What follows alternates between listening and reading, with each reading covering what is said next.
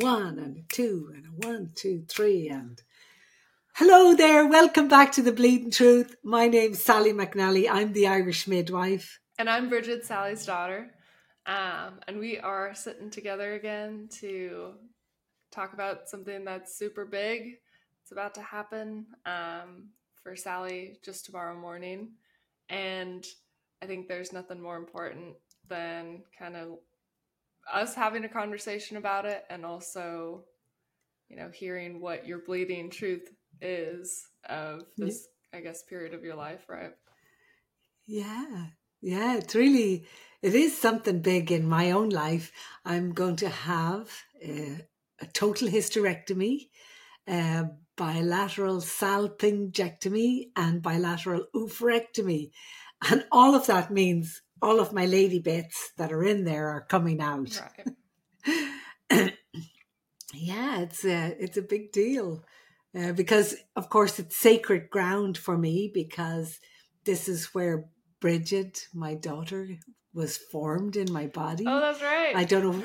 Yeah, I don't know which ovary she came from, but it was one of the ovaries, and my uterus, of course, kept her safe and growing. And being a midwife, I always think of a uterus as a sacred, holy place. A velvet secret place, I think of it when I'm talking about going down on your breath in the yoga, when you're going to visit your baby, going through the wall of that velvet secret place. Mm-hmm. And it's such a mystical, magical environment in there for the baby, floating in lovely little jacuzzi and getting all their needs met. It's like a beautiful other world. It's the nicest I've ever envisioned a uterus before. It's really not what I think about. All right. Yeah. Of course, my uterus has been quiet and hasn't done anything much for the last number of years. But why are you getting the surgery? That's the real thing to mention, right? Well, I have tested positive for the breast cancer gene 1. There's 2, breast cancer gene 1 and 2, and I test positive for 1. And I've been advised by my doctor and by a genetic counselor that this will reduce my risks of developing both breast cancer and, of course, ovarian cancer, because I'm very high risk to developing both. Right. So I've agreed to have the surgery because I want to gaze into my grandchildren's eyes. I want to look in there. I want to see what it's like in there. I want to see who they are. Even though there's none on the way. Even though there's none on the way, I'm hopeful someday. No pressure. No, just kidding. Yeah, I think that was a thought in my head when I was like, do I want to have that surgery? And then I had to ask it of myself, do I want to give myself, better chance to live longer? And the answer was yes. So that's kind of exciting that I do want to live longer. You definitely didn't have that same perspective. Well, not about living longer, but about doing the surgery and if it was, something that you'd even consider. I think in the beginning it was a hard no, right? Yeah, exactly. It was a hard no. Why do you think that was? It was because life is really good for me right now. I feel strong. I feel healthy. I'm enjoying yoga. I am enjoying my work. I'm very busy. I'm enjoying teaching. I don't have time for this. It's like it's coming at a time when it's like a bummer, the timing. But I guess I had to ask myself that question. What's the alternative? If I do have an 87% chance of getting breast cancer, and a high risk also of getting ovarian cancer, why not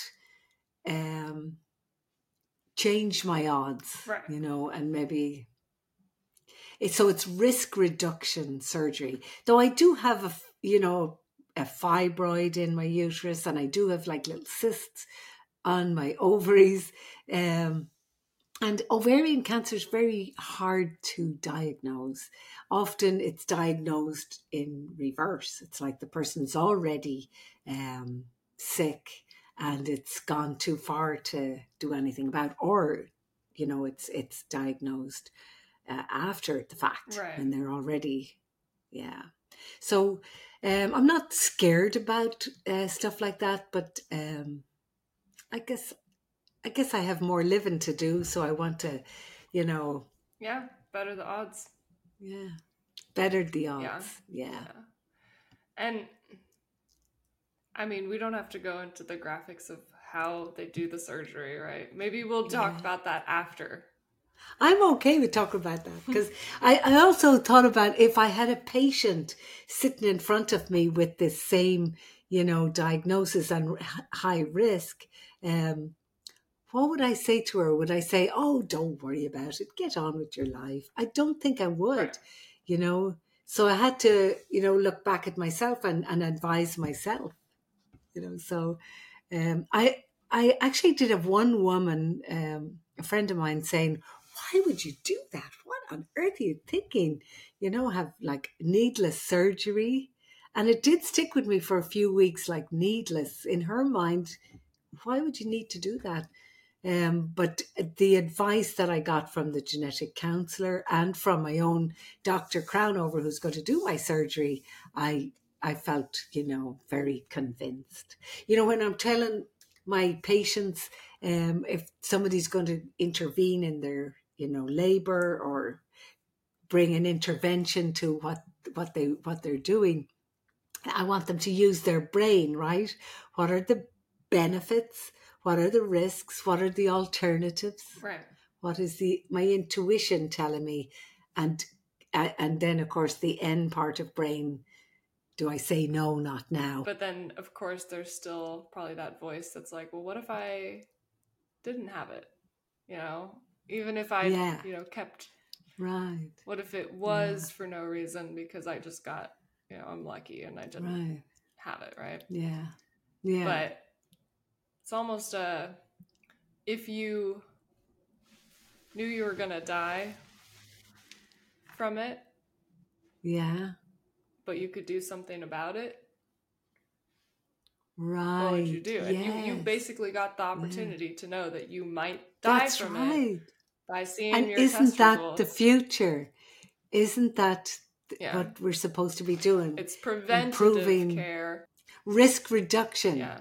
You know, if I have an 87% chance of developing breast cancer, and if this reduces that risk to say 45%, Right. that's good, isn't it? And if I had a 70% chance of ovarian cancer and this reduces it to zero, that's good odds. But I think it's harder for younger women to think of doing this kind of Maybe. surgery. I mean, I don't need my uterus right anymore. Um, so, like a younger woman who might be fertile and has not had children yet, that would be like Yeah, I huge guess to that does be change presented your with that. perspective for sure. Yeah, yeah. So that's when we got you tested to see if you carried the gene. We're all like jumping for joy when yours tested I negative. was mentally preparing for, okay, if it is positive, Yeah. I should, seriously start thinking about having kids. Right away. Yeah. Yes. Like Yeah. that I probably know would have I know a completely woman who's done changed my that. life. Yeah, absolutely. Which Yeah. not for the worse. That would be Yeah. okay if it needed to happen sooner. But Yeah. now I don't have that kind of, I guess, pressure, that Urgency. less Yeah. urgency, sure. Yeah. Yeah. Yeah. That's so great, Bridgie. Yeah. For me, I just want to get it over and done with and see when I can start doing my yoga again. Right. And not that I'm practicing hours and hours a day or anything, but when I do practice, um, it feels so good. When you get to this age and you're still able to do headstand and handstands. Yeah. Yeah. I don't want to lose my strength and my Don't worry about flexibility. that though, because that is something that you Yeah, will regain, and you'll probably have I hope so. more attention to your body Yeah, afterwards, right? yeah, yeah. And maybe even get, Yeah, I'm just not very good at being the patient. I'm yeah, sure I'm going to be a pain in the arse tomorrow. And I apologize to everybody who has to deal with me. I'm so lucky with the team I have. They're my friends. that's true. Yeah, you know the Yeah, doctors and yeah, anesthesiologists like yeah, personally, which I mean that probably helps you make that decision yes, easier, of course. yeah, Do you feel comfortable kind of describing what will happen tomorrow? Or does it yeah. kind of, I feel I mean you fine you do with it. intense surgeries and Right, procedures, so so it's fine. Well, so it's in the same day surgery, so I'm hoping to go home after it. I wanted to stay awake and talk to you right, during it and make a podcast, but my doctor Crownover said no. He said it would be too uncomfortable because they have to put me to sleep because they're going to fill my abdomen up with air. And I guess that makes it easier to view the different organs that he has to work with because he's doing it laparoscopic with a robot. Um, so he'll detach the ovaries, the tubes, the uterus, and drop it, and the cervix, all of that drop down out through my vagina, my golden gateway. Same pathway oh, you came. Now the magical, mystical uterus has so to do they come make out the same way. incisions? Yes, he Do said they? just 3 little incisions, one around my belly button and two lower in the lower abdomen groin area. So they're tiny Yeah, little ones, like, yeah. Dr. Crownover, he said he was going to then send all those little bits and pieces to the lab just to make sure that there's nothing suspicious. mm, And also, we had this like wash that they wash everything, and then all of that wash is sent to the lab also to look for any cancer cells that might be in there. So right. that's great, isn't it? That's like really, Does that I'm going to worry get you? washed out. Yeah. Well, I hadn't thought of it until he said it, and then I was like, "Oh no, what if there are? What Yeah, happens then?" I hadn't gone there in my head because in my mind I was like, "This is preventing anything." right. Um, so But I mean, it I can I guess if detect yeah, as I'll be well. kind of sad if that's the Yeah. case. Yeah, I'll be like bummed, Well, but you tell me. I'll know. I'll tell you. Good. I'll be like, Bridget, my money's behind the.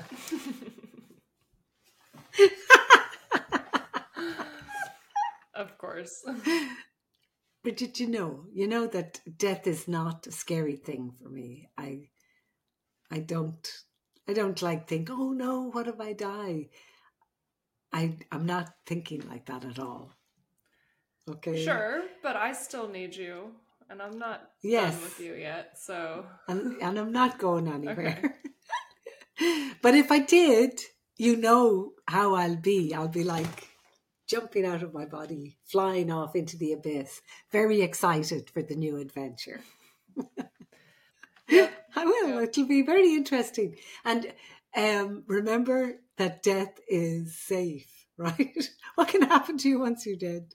It's very safe. Nothing matters. I read a beautiful poem and I wanted to share it with somebody. It was actually from Thich Nhat Hanh, who I love. Hmm. See how on my wall always. Um, he said, "When I die, don't miss me. Um, I'll still be there. I'll be in the flower. I'll be in the bird song, Mm. and I'll be happy." Isn't that lovely? That's kind of just a shorter version of it. I must find that for you. It's really nice. It is, yeah. Yeah, yeah. But don't worry, I'm not going anywhere. But I'll probably be all puffy and puffed out my belly for a day or two. And I've heard I imagine it takes a lot longer. So yeah. be prepared to be a patient. Try it out. Oh no. I'm just going to hide in my bedroom for What would you a tell few days. What would you tell a patient that's going through this surgery? Oh, okay. Tell them. Thanks, and Bridget. then take You're right. some of that advice. Yes. I would tell them to rest, but not too much. I would tell them to get up and walk within 12 hours of their surgery, and to drink lots of water. Try not to get constipated, not to get hooked on narcotics. Ibuprofen is a good pain medication too. And what else would I tell them? Just when it's to stay calm, yeah, not to rush to it. Like I was going to go to Ireland on Saturday. That had been our plan. We were going to like have the surgery and run off to Ireland and use the time recovering in fun places. right. So we decided not to do that. Right. Yeah. We should use this as an opportunity to help other women who might have to have a hysterectomy. You know, women who are sick or scared. You know, that maybe if I share my story, they will feel better about their own situation. Or even if you know people in your family that have had those types of cancers, you can do a genetics test to see if you have a predisposition to also testing positive and, you know, having those same cancers. So that might be something that a preventative care could help, but you wouldn't know unless you get tested. You're not going to do it on anybody, right? I'm not going to get that for the same reason. Hopefully, if some of my sisters and nieces are listening to this, I don't know if they ever will, but if they do, they'll get tested, and then they can make up their own mind if they need to do anything with their doctor. Yeah. But anyway, so I'm going to maybe leave it at that. I'm going to go and gather my thoughts and see what I need for tomorrow. Yeah. No, not a whole lot. And just call me if you need anything. Thank you for kind of sharing it. And I know it's kind of a private thing to have to go through. It's me bleeding truth. If ever there was bleeding truth, here it comes. I wish you luck tomorrow. So thank you. I hope when we do the next recording, we'll be able to kind of share the good news that everything went well and and that you're healthy again and kicking. All right, so we're going to wrap up this episode, and thank you so much for being there and listening to us. I really appreciate it personally, especially at this time. And if you like what we're doing, just hit the like button and subscribe. Again, it's free, it doesn't cost you anything, and it really helps us. Thank you. Thanks for being there. Thanks a million. Goodbye to the uterus party. What are you gonna do? What do we will let you take it home?